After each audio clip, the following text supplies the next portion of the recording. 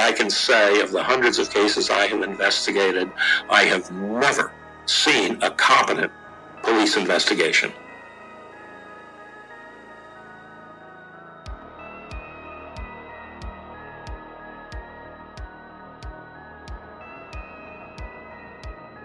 You give them these photographs,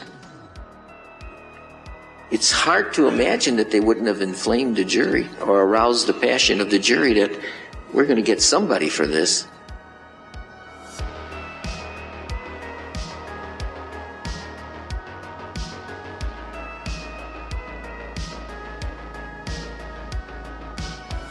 Hosted by Emily G. Thompson and Eileen McFarlane, this is The Shattered Window.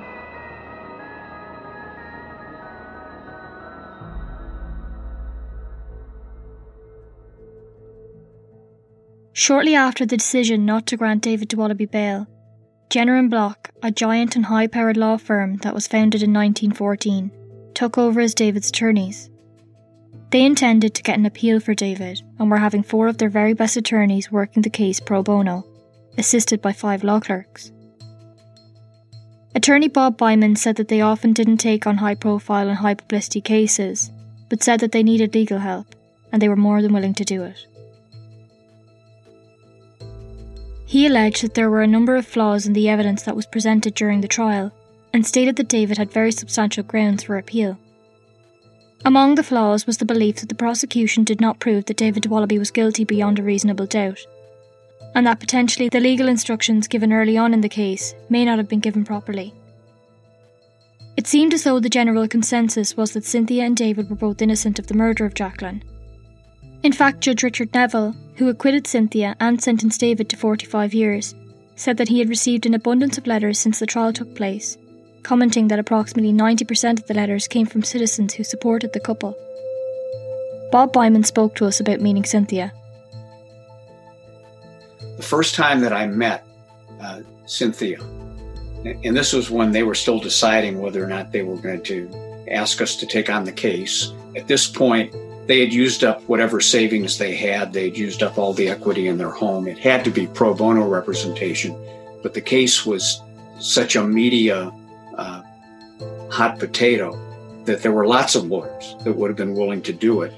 Certainly Hyman and Maychek and some of the other lawyers that were already working on the case were willing to continue it on a pro bono basis. So the issue was that not can we get somebody to do it? They had lots of takers to do it, but who's the best person to do the appeal? And so it was sort of a mutual interview. I was interviewing her because I still needed to tell my executive committee why we should take the case, but she was interviewing me to find out if she could believe in me. And of course, I wasn't going to represent her. I was going to represent her husband. So she's really his proxy for that. But she came into my office with Anne, David's mother, and with Peggy O'Connor. So I said, at some point, just as in a lull of the conversation, so Cindy, what are you doing right now? How are you supporting your family? What are you doing for income? And she said, my neighbors have been kind enough, even though they don't really need all that much babysitting. They've been letting me babysit so that I can earn a little money.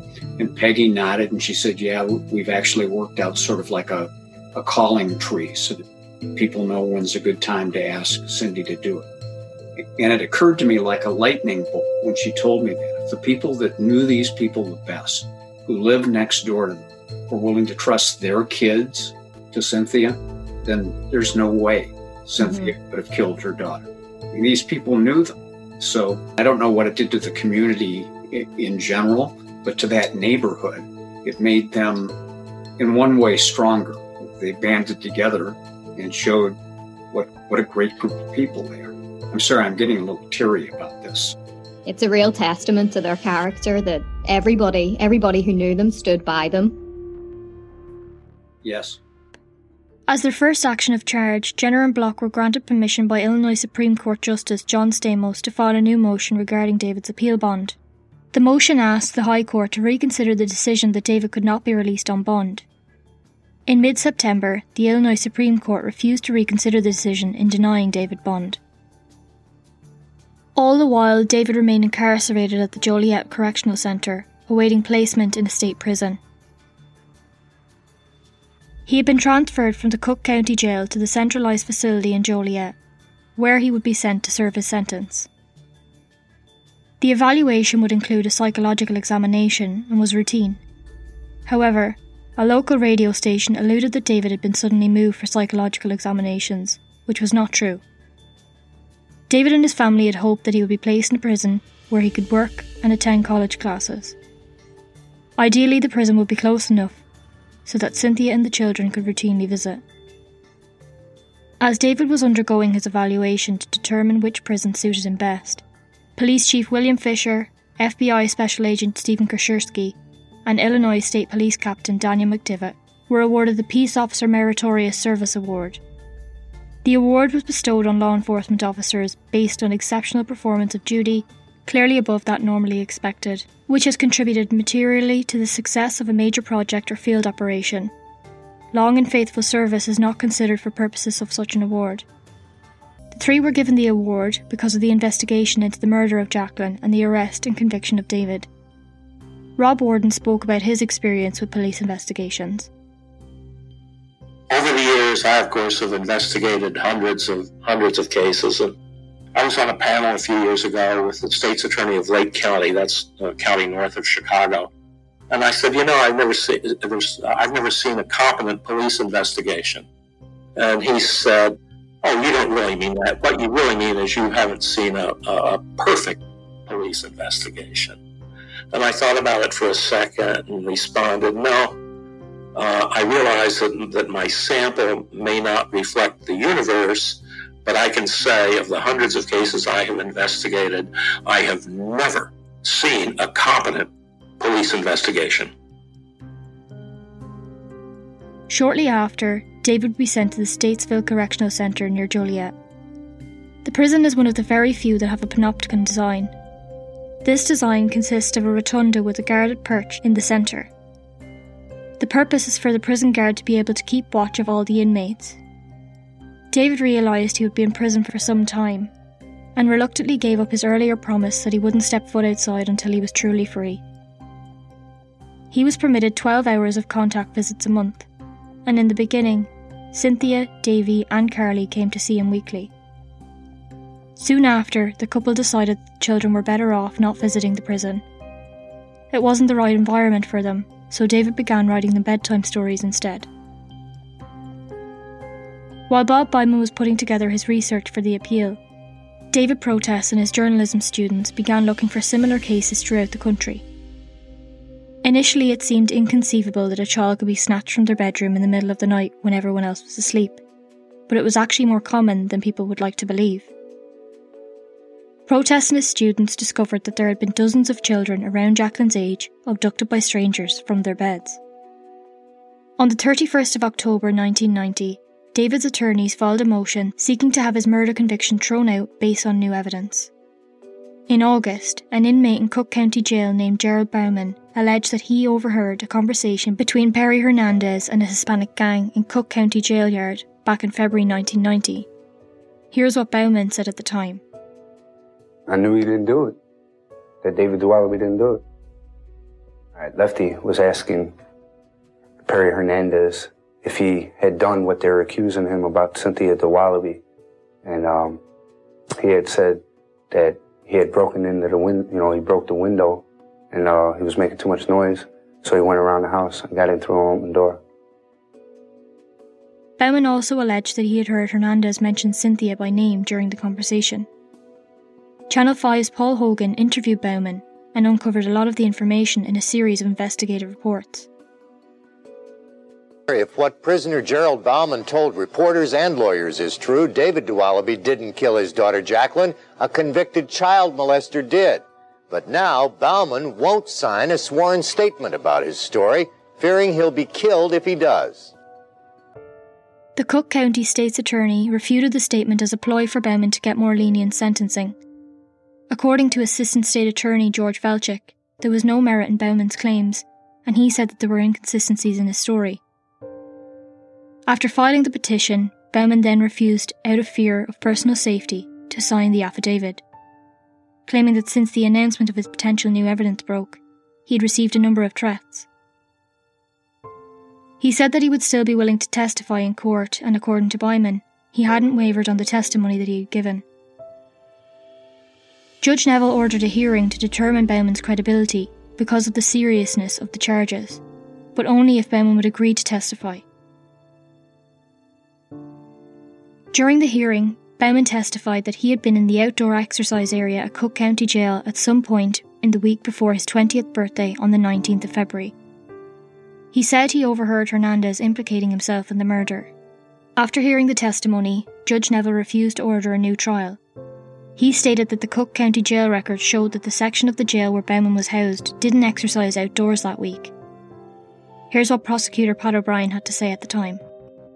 He didn't realize it, but the date that he picked, February 15th of 1990, where he placed this particular conversation, unknown to him, there were records kept by the jail which detail when yard activity is permitted by inmates.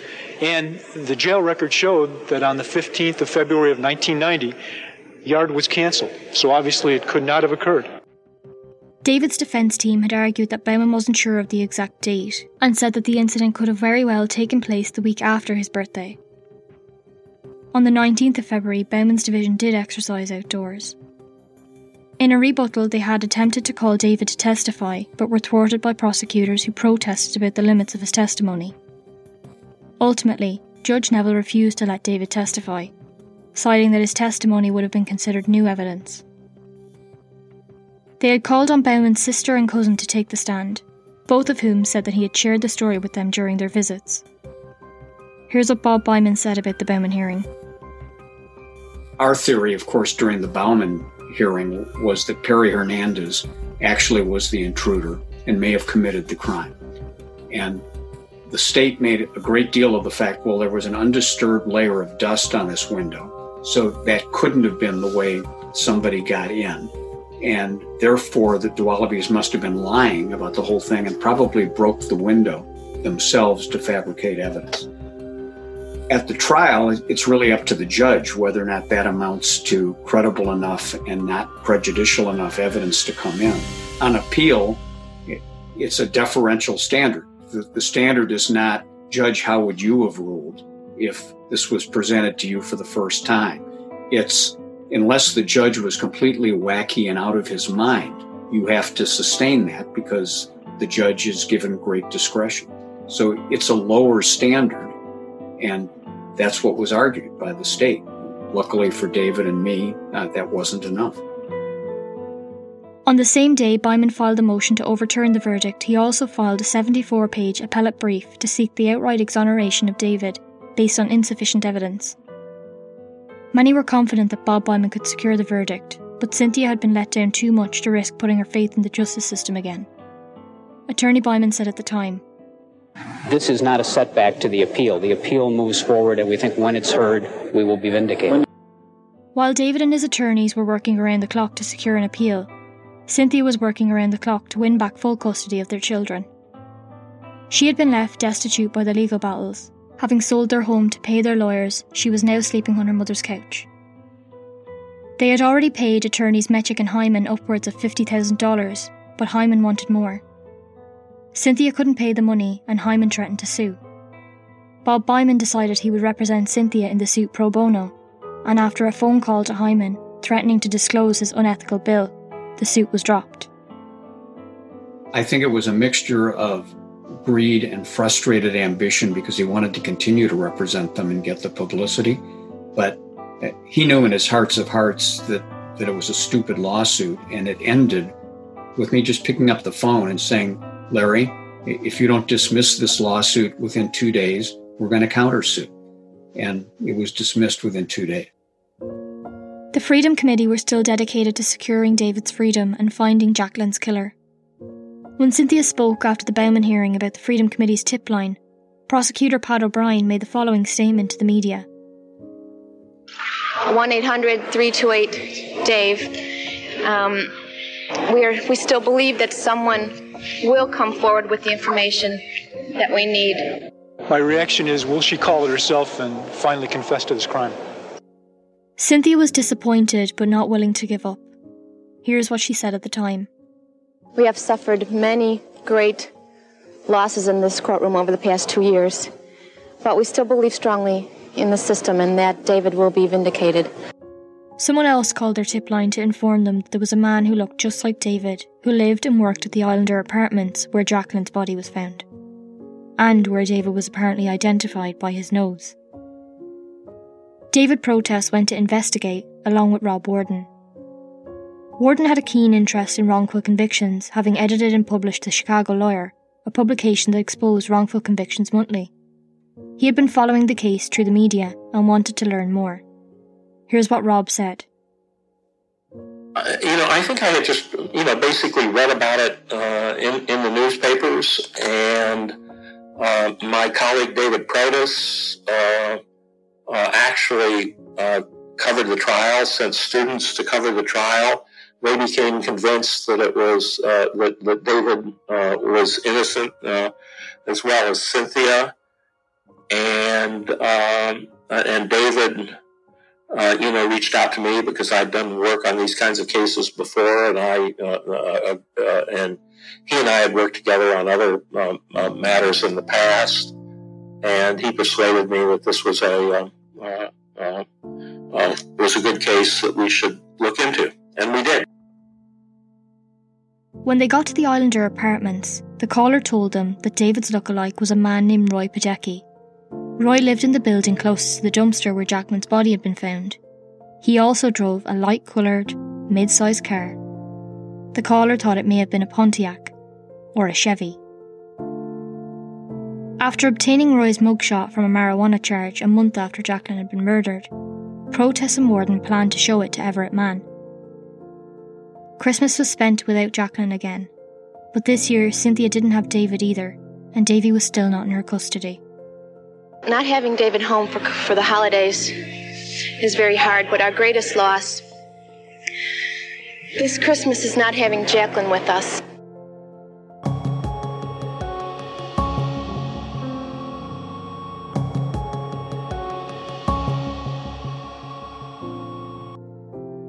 The new year brought a positive new update when Cook County prosecutors dropped charges pending in juvenile court, accusing Cynthia of abusing Davy. According to Cynthia's attorney, the state knew that they couldn't prove the abuse allegations, so decided to dismiss them as opposed to lose. This was a step in the right direction for Cynthia in regaining custody. Judge Robert Smearshak set a custody hearing for early March. During the hearing, Cynthia's attorney accused the state's attorney's office of pursuing a personal vendetta against Cynthia. Dr. Reed Schwartz, a criminal psychologist, testified that there was absolutely no indication that Davy had been physically or sexually abused, adding that abused children are often extremely aggressively hostile, angry kids. But he never saw any of that temperament in Davy, and he had been seeing him once a week over the past 2 years. In fact, he said that Davy had severe problems in the past, but had completely changed due to the loving influence of Cynthia. He described how Davy had nightmares of being kidnapped, but since being back with Cynthia, those nightmares had stopped. 2 social workers also testified that Cynthia should be granted custody. Charlotte Wenzel, who was a social worker in Hephzibah Children's Foundation in Oak Park, said that she had found absolutely no evidence of child abuse, either physical or sexual, when Davy was admitted to the hospital in November of 1988. Barbara White, who was a social worker in Children's Memorial Hospital's protective unit for abused children, testified that Davy would be safe in Cynthia's care. She had reached this conclusion based on evaluations of Cynthia's parental abilities, and said that Cynthia was a very warm, loving mother with a lot of genuine concern. She went on to describe how Cynthia's eyes lit up when her children were mentioned, and that her affect was very genuine and very expressive. Cynthia herself testified on her own behalf. Emotion came over Cynthia's face as she said she would provide a loving and caring atmosphere for both of her children. She described Davy and Carly as her strength. While Cynthia was living in the same house as her children, she was barred by court order from spending any time with them alone. She testified that while she fully cooperated with that court edict, she still craved to be able to act spontaneously with Davy and Carly. I feel my children should have the same freedom as other children have to be with their parents at any moment. And if you feel like picking up and going someplace, you just do it, she said. On the 11th of March, Cynthia was described by the judge as a fit, willing and capable parent, before granting her full custody of Davy and Carly. Judge Robert Smearshak rejected the prosecution's claims of abuse and declared that it was now time for the family to begin to heal itself in earnest. He also stated that he believed that Mount Sinai specialists had presumed that there was an abused child and were looking for evidence to support that assumption, when no evidence was actually there. As the verdict was announced, Cynthia began to weep and embraced her attorneys. Seizing a rare opportunity, Bob Byman asked the judge if the Dwalabys could be permitted to embrace. The judge replied, motion to hug granted. I think the state was totally vindictive about it. I can't blame the state or the prosecutors for this, but I can blame the system as part of it. They took Davy on the day that they arrested David and Cynthia. They took Davy to Rush St. Luke's Hospital, where there was a woman named Sharon Ahern that ran a for-profit center in this not-for-profit hospital. In other words, she had to turn a profit in her center in order for her job and her unit to be sustained. And it was a child abuse center. The whole purpose of this center was to find and treat cases of child abuse. And so she's brought in, the cops saying, this is the little boy whose parents killed his sister. We want you to examine him. And she filled out a chart in which she detailed, and I'll get the exact number wrong, but it was something between 15 and 25 individual abrasions and signs of trauma, and detailed them on a medical chart and said, here's a bruise, here's a scrape, there's a scrape, here's something that looks like it could be a healed fracture. Put them all on a chart, on black and white, on a piece of paper. Unbeknownst to her, before they had dropped Davy off with her, a police photographer had taken pictures of Davy sitting just in his U-trout and showed nothing but unbroken skin. He had 2 little tiny marks on him, the kind that any 4-year-old boy would have just from walking around his own home. The photographs just totally blew out of the water this woman's so-called findings. And she left the state rather than testify at the juvenile trial. So the whole idea that there was proof of abuse was ludicrous. Now, to give the state its due, the way the laws are written, the mere fact that a sibling has been injured, or in this case murdered, in the household is a sufficient ground to bring a juvenile proceeding, because a presumption arises that the parents weren't able to protect the sibling and therefore maybe can't protect the other children in the household. So the fact that a proceeding is brought wasn't all that unusual, but the vitriol with which the state brought it was personal. Outside of court, Cynthia said that the family were now one step closer in ending the nightmare they had been living in for the past 2 years. Cynthia had understandably been consumed with the stress of the custody battle, but now it was time for the family to start healing and focus on mounting a vigorous campaign to clear David's name and get him out of prison. After tracking down the once star witness for the prosecution, Everett Mann, protest warden and Hogan showed him Roy Podecki's mugshot. Everett conceded that it was very possible that this was who he saw on that dark night 2 years earlier. He also said that all he saw was a nose, and if Roy, or even the prosecutor Pat O'Brien, had their photographs in the lineup he was shown, he would not have identified David Dwalaby. At some point, actually, my co-author, my colleague David Protas, professor of journalism at Northwestern, and I tracked down this witness, this nose witness, a man named Everett Mann. And when we talked to Everett Mann and we showed him other photographs, he actually told us, "Hey, gee, if they'd shown me the photograph of the prosecutor, a guy named Pat O'Brien, who had a rather prominent nose, I would have identified him instead of David DeWallaby." And we took that to Channel 5 and got it on television. So it basically precluded any chance that they'd ever be able to, that this witness would be any good at a retrial, and that David could never be reconvicted based on his testimony after that.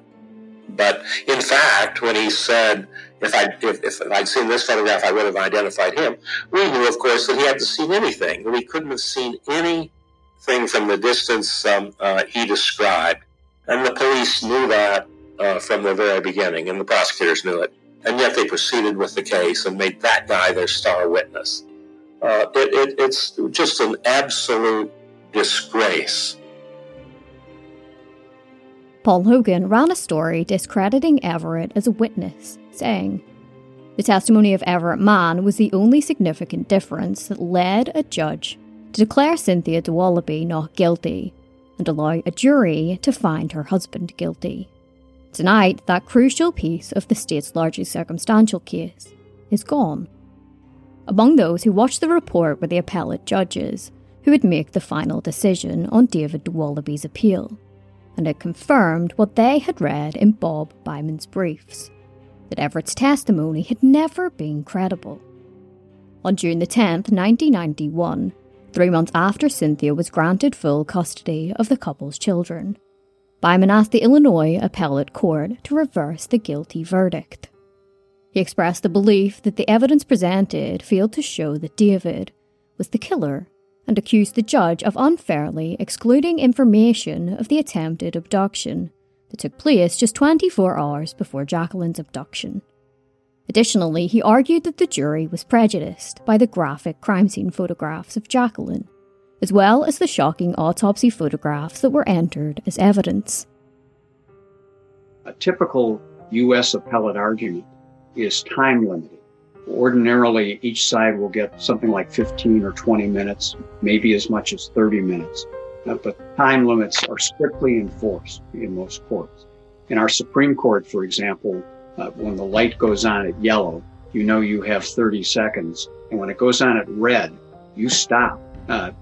Maybe you finish your sentence if you have a very nice Chief Justice. But some Chief Justices wouldn't even let you finish a sentence when the light goes red. Most appellate courts are maybe not quite that strict, but they're close. But on this argument, when we got up, Judge Serta started off when we introduced ourselves and said, "How much time do you need?"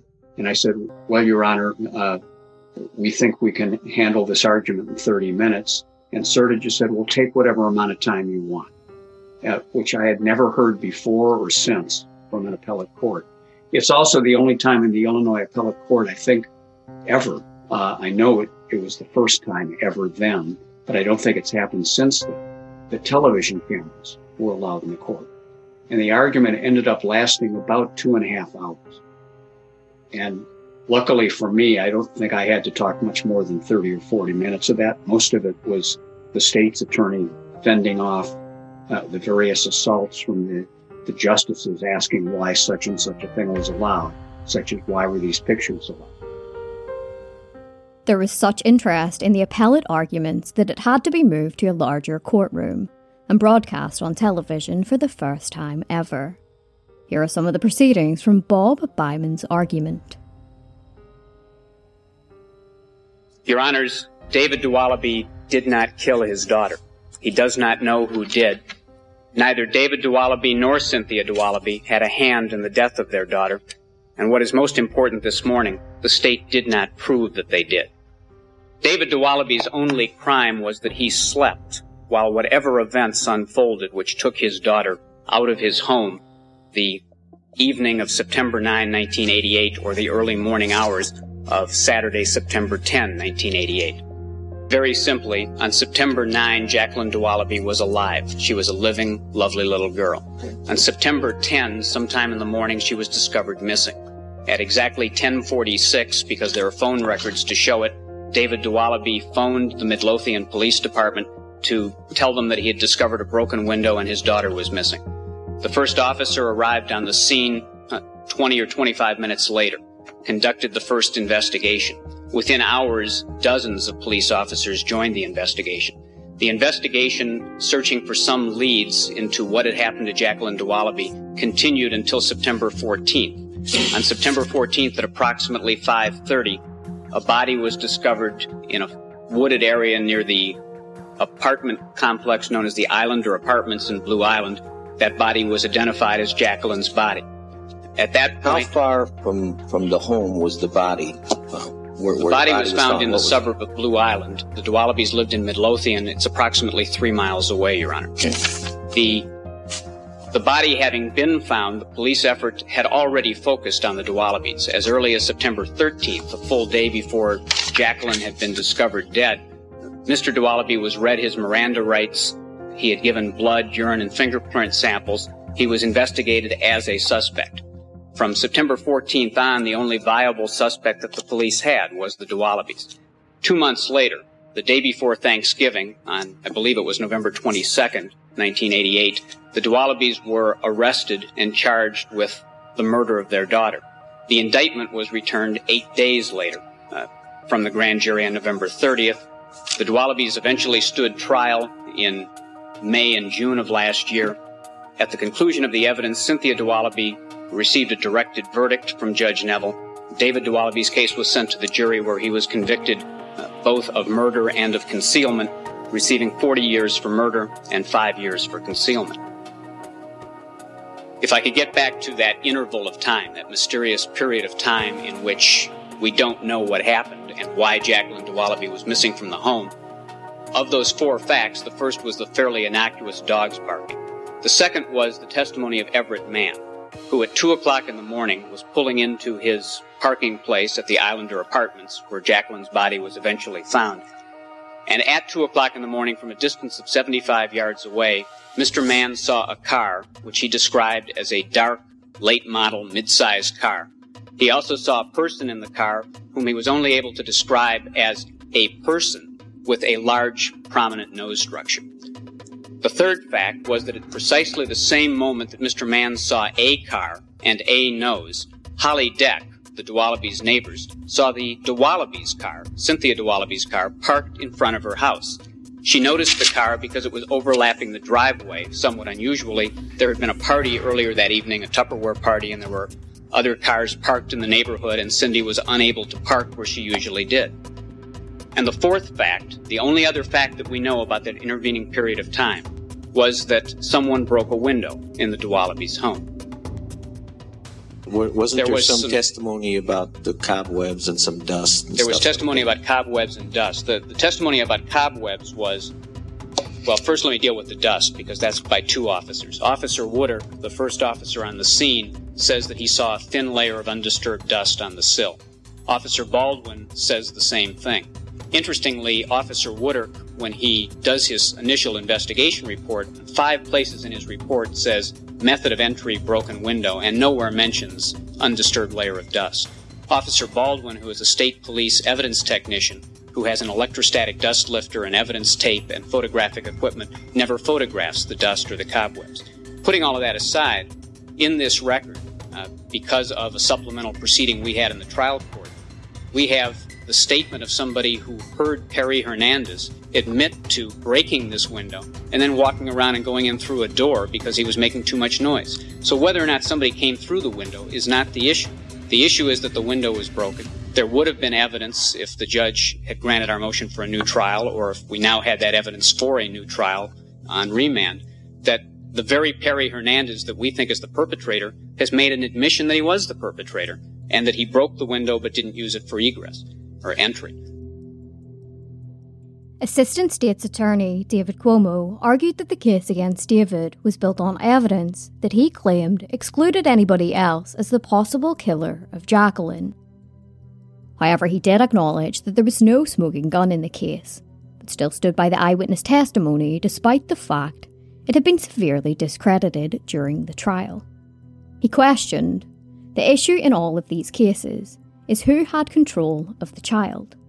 According to Attorney Cuomo, one of the strongest pieces of evidence was that David had contradicted himself. about the last encounter he had with Jacqueline on the night she vanished.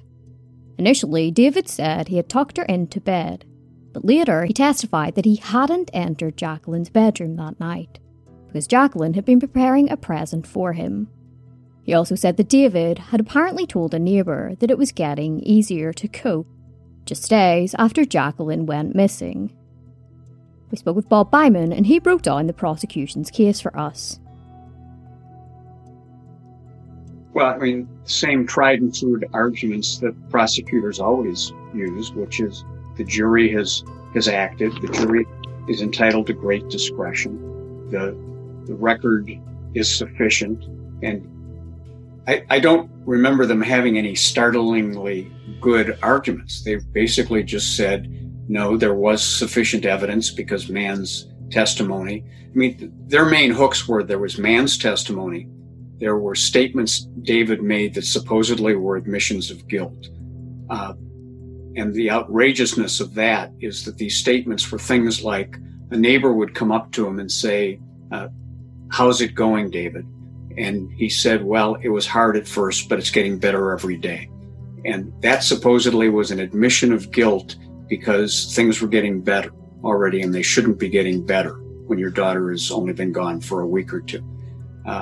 Or there was supposedly the statement David made when he was being interrogated by the police for hours on end, when he supposedly said, you mean the accident, referring to Jacqueline's death, saying, aha, he's admitting that there was some sort of accident and he was culpable in her murder. David denies that he even used the word accident. He said he used the word incident. But whatever he said, how you can twist that into an admission of guilt, and yet that's what prosecutors do. So on the appeal, they argued there were these admissions of guilt, there were these unexplained gaps in their story or inconsistencies in their story. There was Everett Mann saying that he saw the nose that looked like him. Supposedly the broken window was an admission of guilt because somebody must have broken it, and yet it couldn't have been an intruder because there was dust on the sill. Well, that was disputed evidence. It was announced that the 1st District Illinois Appellate Court would be expected to decide the fate of David after hearing the arguments of both the state and the defence. Justices closely questioned both sides in a hearing. Under appellate court rules, both the state and the defence are given 20 minutes to present their arguments on the case, and then another 10 minutes to rebut the opposition.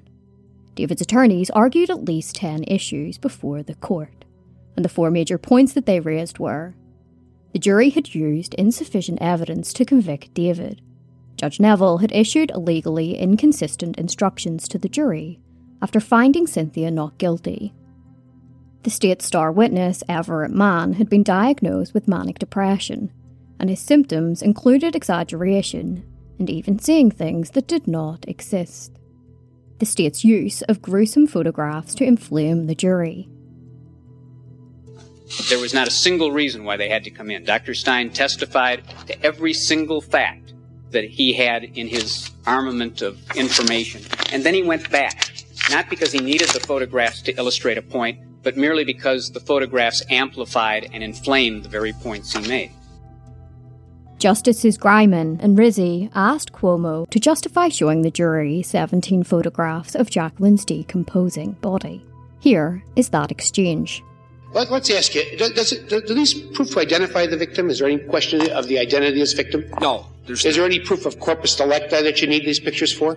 Yeah, I believe there was an issue as to that, yes, and I'll tell you what it is. I believe that it was, the defendants disputed the cause of death at trial. They cross-examined Dr. These don't show you the cause of death, do they? Well, they're just gruesome pictures. They don't show you. In that they exclude certain elements that alternative causes of death, yes, they do.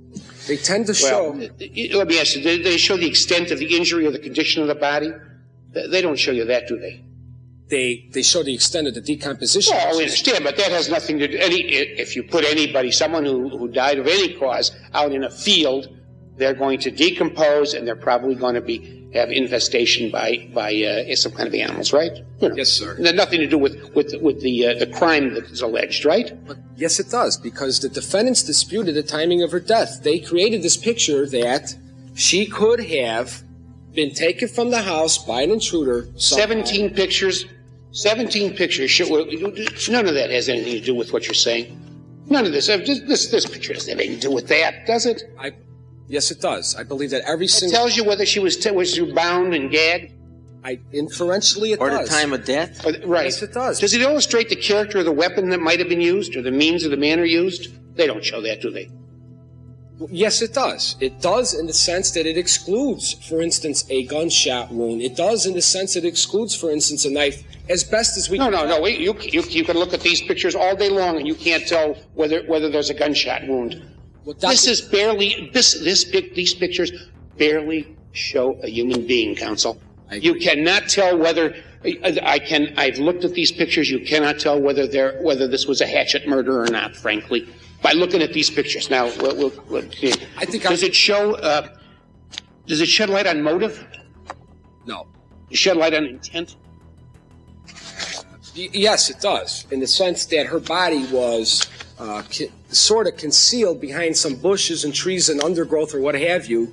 The fact that she was hidden there would relate that the murderer did not want it to be known that he had done this, which... Well, that might be true. That might be true as far as the one picture where she's wrapped in a blanket and put there. But these other things, physical nature, some of them taken in a morgue, that wouldn't show where it was, would it? No, but again, it would show... Do they determine the atrociousness of the act? No, it does not. No, it does not. So the fact is, they have no probative value. I mean, the fact is, they simply don't have any probative value. I don't believe that. I believe that Judge Neville found that they have probative value on the issues I've been discussing. On That's what we're trying to determine, is whether or not his ruling was correct. And I'm just suggesting to you, I just don't see what probative value they could possibly have had. They have probative value in the time of her death, which the defendants disputed. They have probative value... Dr. Stein testified to all of this. Let me ask you another question. Assuming that they do have probative value, I can't imagine that they do, but suppose that they do, and when we deliberate on the case, I'm not making a commitment now as to making any ruling one way or the other, but let's assume they did have probative value. Why do they go to the jury room? Even if they are admissible in the evidence, that doesn't mean they go to the jury room. It was up to Judge Neville to weigh the probative value against the prejudicial effect, and I think in this case... Right, that's for the admissibility of the photographs, but let me ask you something else. Having seen them in evidence, having heard Dr. Stein testify, they also saw a slide in evidence. Right. A slide of some of this stuff. Yes, they did. Now, why does that have to go to the jury room? When the jury deliberates, don't you think that that's inflaming the jury? The slides did not go. No, but they saw the slides during the trial of this type of photography. Weren't they slides of this? Yes. Of these photographs? Or similar type photographs? Yes, some of them. Some of them are also seen. Now, they saw all of that during the trial. Now, just when the jury goes back and deliberates, you give them these photographs. It's hard to imagine that they wouldn't have inflamed the jury or aroused the passion of the jury that we're going to get somebody for this. Once both sides had made their arguments, it would take the appellate court anywhere from a week to 6 months to decide David's fate.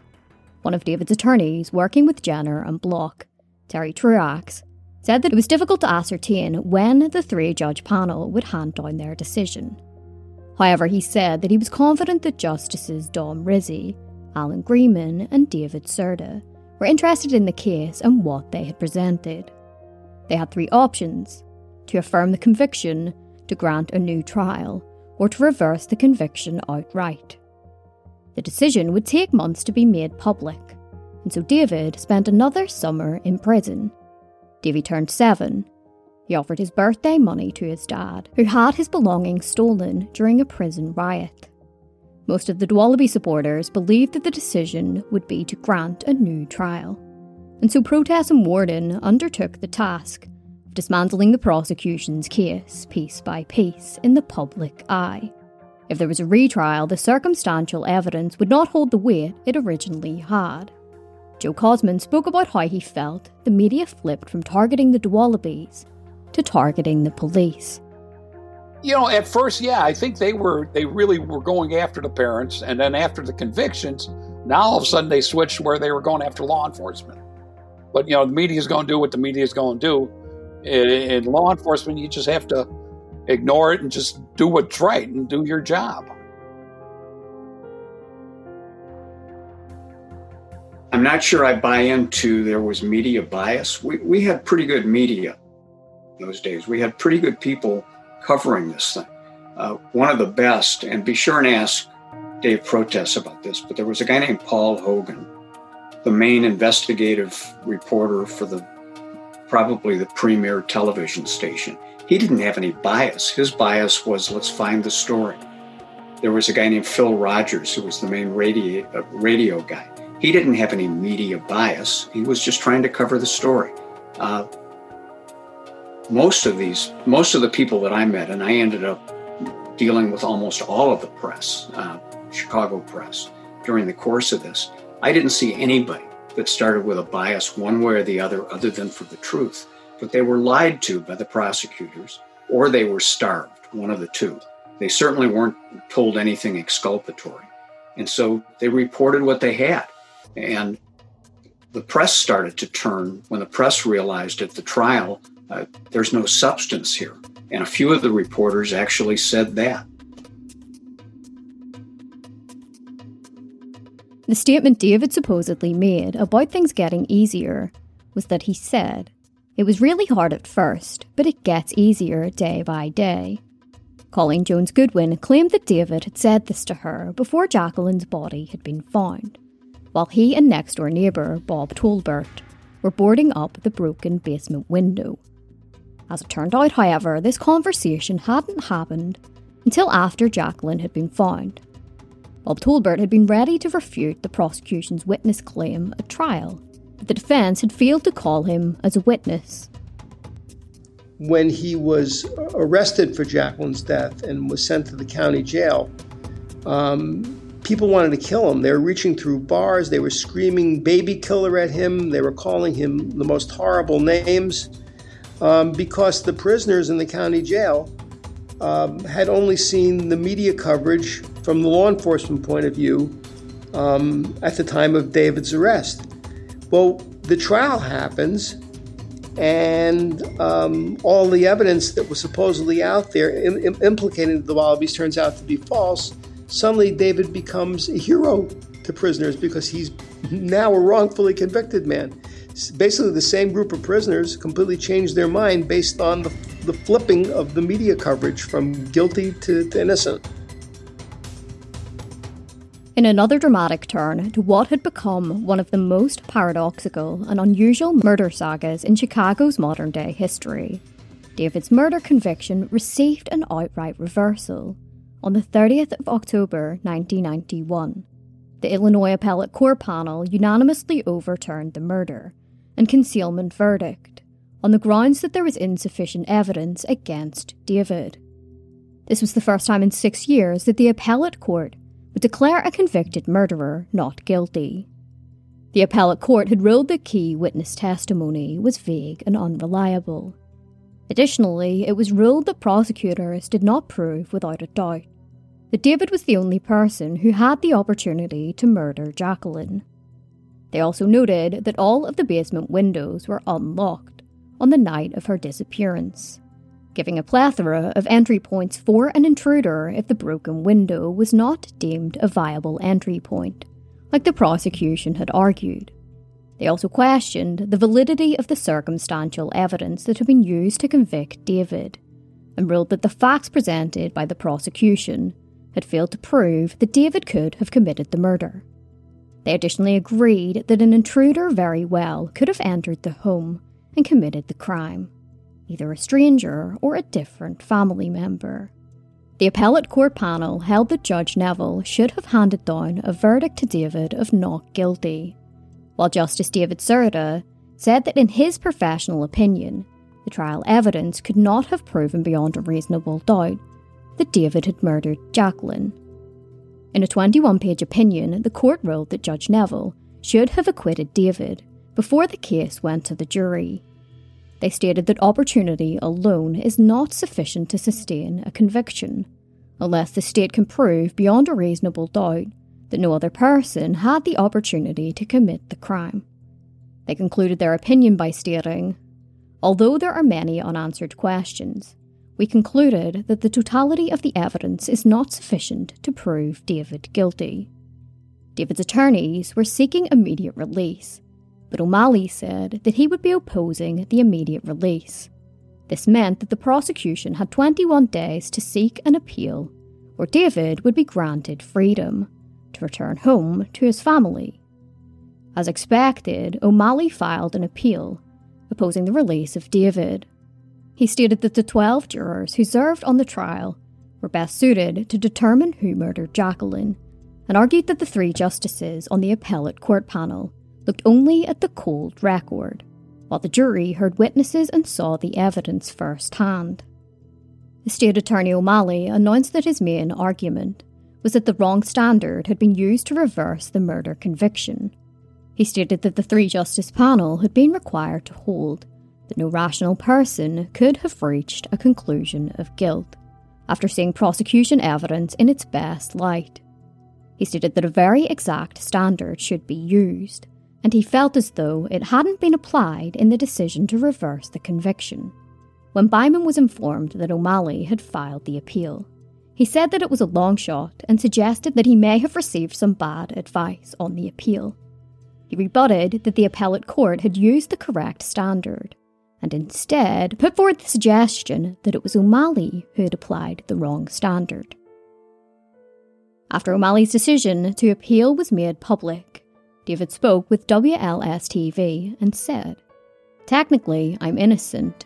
How can they keep an innocent man in jail while they argue about this?" While David still remained behind bars, the decision was a monumental one. Cynthia praised the decision and was ecstatic to know that they could soon be a family once again. She placed a sign in the front window which read, "It's unanimous, David is coming home." The phone at the Dualaby household was constantly buzzing, and an aura of excitement emanated in the air. Cynthia and the other members of the family wore t-shirts with David's face emblazoned on the front with the words, "Stop Injustice, Free David Dualaby." Masses of reporters crammed into David's sister, Rose's home, for a news conference, wherein Cynthia said that their prayers had been answered, and that they were ready to get on with being a family. David spoke to radio presenters from prison and said, "My reaction is, of course, I couldn't be happier, except maybe when I walk out of the prison, but I'm very happy. I'll never be able to rest until I know who actually killed my daughter. I'll never be able to rest. So if I'm out of here, maybe I could pursue that." For the locals, the decision raised the spectre that a child killer could still be lurking within their community. The Dualaby's neighbour, Mary Tolbert, said that she knew that somebody else had always been out there, and she was living in fear that they would come back and target another child. Reversals by an appellate court are extremely rare. Out of more than 1,200 Cook County cases that year alone, the court had overturned cases only 11 times. Reviewing courts can often be reluctant to second-guess key decisions, and appellate panels more often cite a legal error and then order a new trial. After a number of conferences, the appellate court informed the Cook County State's Attorney's Office that they would not be ruling on the motion filed by State Attorney O'Malley. This meant that David would be kept behind bars for one more weekend. State Attorney O'Malley subsequently announced that if the appellate court decided to release David on Monday, then he would be taking his motion opposing his release to the Illinois Supreme Court. He once again reiterated that the 12 jurors knew best, stating, "We have 12 jurors and a trial judge who heard the witnesses and testimony and came to a different conclusion, that David Dualaby was guilty of murder beyond a reasonable doubt. I don't believe murderers should be out in the streets of Cook County." If the Supreme Court decided not to hear O'Malley's appeal, then David would be released a free man and could not be retried. If the Supreme Court decided to hear O'Malley's appeal, then it could uphold the reversal, reinstate the murder conviction, or send it back to a lower court for a second trial. If O'Malley was successful in blocking David's release, then David could stay behind bars through the entire process. On the 5th of November, bond was set for David's release at $400,000 by the Illinois Appellate Court. However, after bond was set, Assistant Cook County State's Attorney Renee Goldfarb took the case to the Illinois Supreme Court and argued that David's release should be blocked until the full court could hear the matter. Supreme Court Justice Michael Bilandic temporarily stayed the order, just as David's family and supporters were preparing to post 10% of the bond. They initially had $10,000 short of the bond, but Rob Warden and David Protest put forward the remainder out of their own pockets. This meant that David would be staying behind bars until the full court could hear both arguments. Attorney Byman argued that the prosecutors had failed to prove that David would be a flight risk or a danger to society if released, which are two guidelines to keep somebody incarcerated, while State Attorney Goldfarb argued that David had been convicted of murdering a child, and therefore did pose a danger. Ultimately, the Illinois Supreme Court turned down the motion to keep David behind bars. Pretty unusual, but this case was reversed outright. In the vast majority of cases, the appellate court merely finds that there was some error at the trial or something prejudicial happened, and therefore the verdict was unjust, and so they remand the case for a new trial. In this case, the appellate court found the evidence so lacking that it reversed the case outright, freeing David without any chance of a retrial. At 9:30 a.m. on the 12th of November 1991, after serving 18 months, 1 week and 3 days in custody, a tired but triumphant David walked out of Stateville Prison a free man. He and Cynthia had a private reunion inside a guard station before stepping outside to a congregation of reporters that had gathered. David joked that he was looking forward to having a juicy steak and couldn't wait to spend some time with his two children, Davy and Carly, who had never seen her father as a free man until now.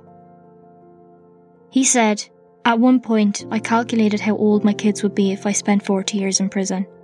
It was depressing." David additionally vowed to search for Jacqueline's killer and said that Jacqueline was always in the back of his mind and he wanted to visit her grave and bring her some flowers. When asked what he would say to those who still believed that he was guilty, he said, "It's very hard. It's probably impossible to prove you're innocent beyond all doubt. I don't know if I can convince everyone, and I probably won't be able to." It was thanks to Bob Byman that David was free. Bob remembers that day as one of the highlights of his career.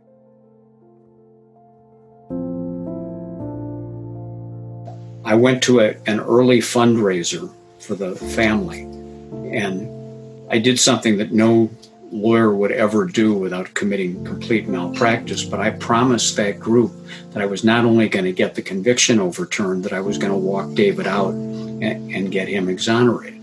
And I don't know why I made that stupid promise, but it came true, and it was one of the great moments of my life. I got to call David, but Cynthia had already called him, and then about a week later, there were still some hoops we had to jump through because the state took an immediate appeal to the Supreme Court, and there was an emergency order to keep him incarcerated. But I finally got to be the one that processed the paperwork and walked him out of Stateville. And of course, he was immediately mobbed by the press, and I just proceeded. But that short walk out of the door into the press scrum was one of the best trips I've ever taken. From the prison, Cynthia and David went back home, where around 50 friends and family had gathered to celebrate. David cut the red and white bracelets from the Freedom Committee members' wrists. Life for the Dualaby family had changed exponentially, but for the sake of Davy and Carly, David and Cynthia needed to adapt. David went back to work at RAC's erecting services. Their free time focused on the children and trying to get the murder case reopened. In an unrelated news conference, State Attorney O'Malley said that it was unlikely that the case would be reinvestigated, stating, "He cannot be tried again, For this case, that's the bottom line. In February of 1992, the Illinois Supreme Court refused to review the State Appellate Court's decision to throw out David's murder conviction. The decision was a momentous one for the Dualaby family and their supporters. From their home, Cynthia said that now, instead of focusing on the judicial system, their main focus could be on Jacqueline and what had happened to her. When the decision was made, David had been on his lunch break at Rack's Erecting Services. He said that when he first heard it on the radio, it didn't sink in. He grabbed 40 cents from his pocket and called Cynthia, but she was out at school and didn't pick up. Afterwards, he called a friend, stating that he wanted somebody he knew to tell him that what he heard on the radio was real, that he was not going back to prison. In that instant, the sensational case became both an unsolved murder and a wrongful conviction. Linda Wisniewski, the juror who recanted and said that she wished she had prevented the jury's unanimous guilty verdict, was told the news by David Protas. Here's what he remembers. Do you know something? After the appellate court verdict came down, overturning the jury's verdict and setting David free, the first call I made after I left the courthouse was to Linda Wisniewski to let her know that what she had done was not in vain in speaking out, and that David was going to go free. And it was a very happy voice on the other end of the phone. Later that month, the Freedom Committee held a party for the Dualabys and their supporters. When David was released from prison the previous November, Protas had applauded the collective efforts of those involved. He said, "It's remarkable that lawyers, journalists and everyday people came together to make this day possible. You represent the best of America.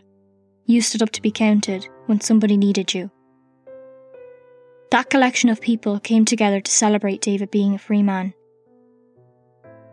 Paul Hogan had been given the title of Best Reporter by the Associated Press for his coverage of the Dualaby case. Daniel Franks, the young attorney who worked alongside Metchick and Hyman as David and Cynthia's legal representation in the original trial, was told by David that he believed he never would have been convicted if he had let Franks take over from Metchick in the beginning. This is what Protas said about the people who came together. The success we had here, David being freed, the family being reunited, them moving on with their lives was really a group effort. It was a team collaboration that involved not only me, but Rob Warden, who was my mentor and editor at Chicago Lawyer Magazine, by a couple of my students at Northwestern University. This ended up being a model for my continuing to use students in investigative stories, for doing a lot of the background research. And most importantly, a guy who doesn't get nearly enough credit, Bob Byman, the lawyer who wrote this extraordinary brief that persuaded the Illinois Appellate Court to do something that appellate courts almost never do, to outright reverse a case and exonerate the prisoner. And most of the time, if there's a wrongful conviction, they'll do what's called remand the case to the trial court for a hearing to determine actual innocence. So they basically said that this case is ridiculous and David should be freed. And,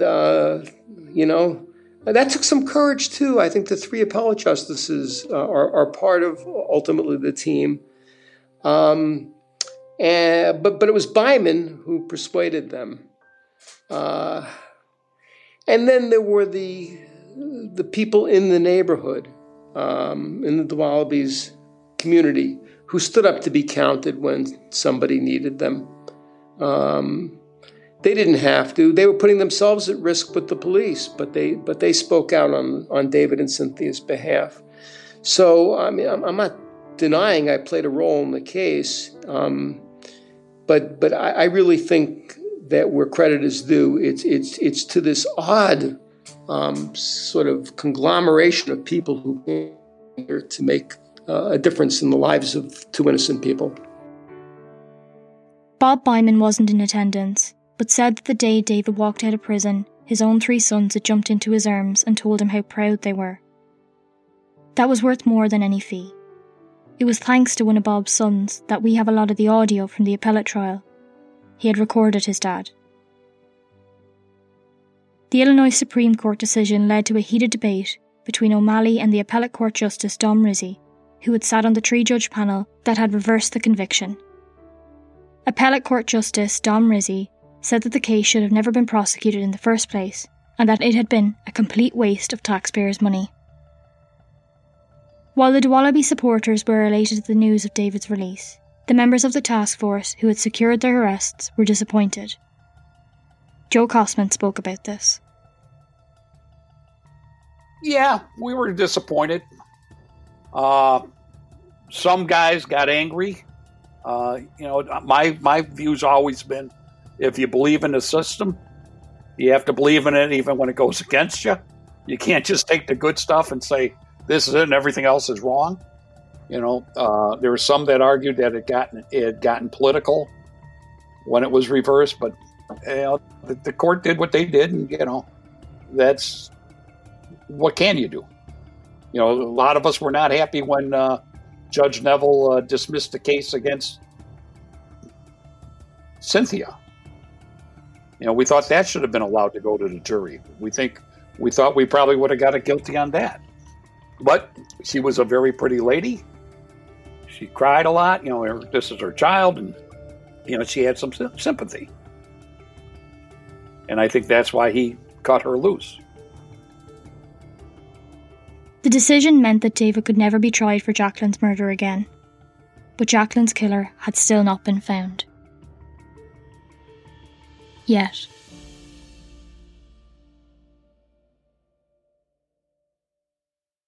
Thank you for listening to today's episode of The Shattered Window. The Shattered Window is a completely independent podcast paid for out of our own pockets. If you would like to support the show in return for loads of bonus content, behind the scenes, merch and more, then please check out The Shattered Window on Patreon. The link is in the show notes. Also make sure you visit us at theshatteredwindow.com for more information about this episode, and follow us on social media to keep up to date with the case and any developments.